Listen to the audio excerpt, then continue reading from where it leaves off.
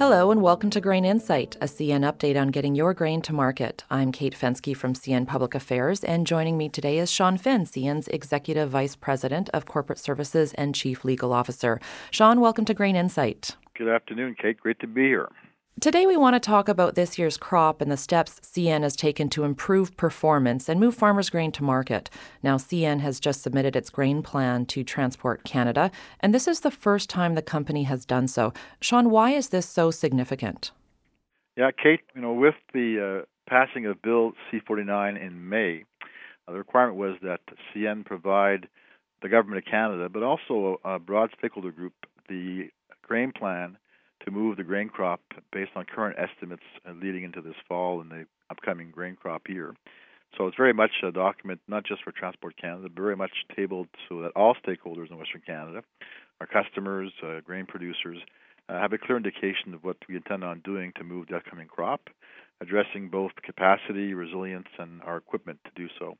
And the conclusion of the plan is that we're well prepared and looking forward to moving the grain crop as it comes on, as well as moving the carryover to the extent we can during the months of August and September. Now, we know CN had challenges this past year in moving grain, and you yourself traveled across Western Canada to apologize to producers. What is CN doing this year to help improve performance? Yeah, there's no doubt that, myself and also our new CEO, Jean-Jacques Ruest, issued an apology to all of our customers, not just grain customers, on the basis that we were not performing towards our own standards. And, made the effort to explain to people how we got there, but more importantly, what steps are we taking to ensure that we don't run the same problems as we get into the grain crop this fall. And very simply, we announced that we have acquired 1,000 new high-cube hopper cars, which will come online in January. So right in the middle of the crop, we'll start receiving some of these cars. We had leased locomotives, but we announced an acquisition of 200 new high-horsepower locomotives. We'll have 60 on the property for this fall.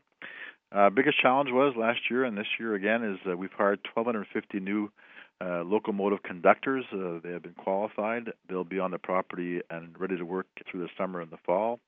And finally, our board, under our CEO's leadership, announced an increase in our capital spending. So in 2018, we will spend, for every dollar we earn, 25 cents will go back into the plant for maintenance and upgrading, which is $3.5 billion, of which almost $400 million is being used to improve the capacity, resiliency, and fluidity between the Edmonton and Winnipeg line, which is effectively is where the grain moves. Once the grain's coming off the fields, it gets into that corridor. It's important we have capacity to move it in a very efficient fashion.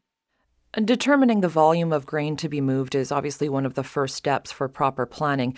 And while we don't yet know how big this year's crop will be, the government estimates it'll be around 69.7 million metric tons.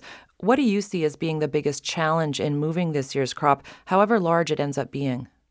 Well, our plan that was tabled on our website, clearly had to assume based on current estimates of the crop. So we did, working with both Ag Canada and Transport Canada, come to a view that right now it's expected to be, a bit above average the last 3 years at 69.7 million metric tons. But obviously, time will tell. And this plan has been tabled based on that estimate. But as we get more intelligence, as the crop size gets more and more clear for everybody in the course of the month of August, we'll update it. But that was the first step.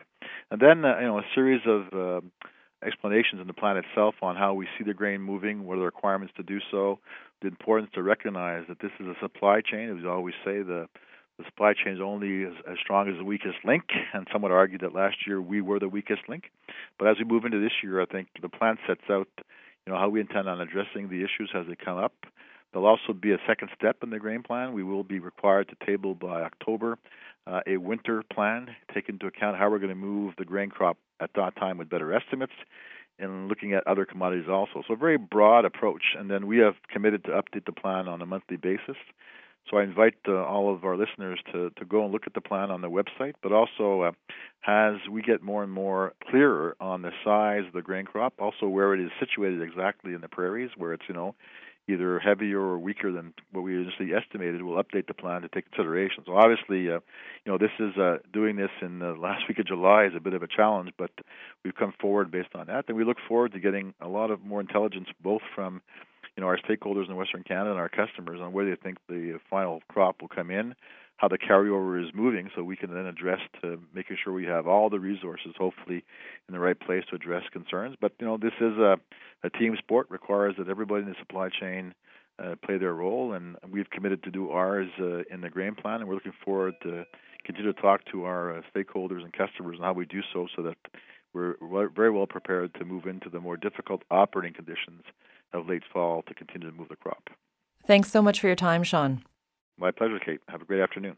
And thanks for listening to CN's Grain Insight. For more information and to see the grain plan, please visit cn.ca/grain. And for real-time updates, find us on Twitter @CN Railway.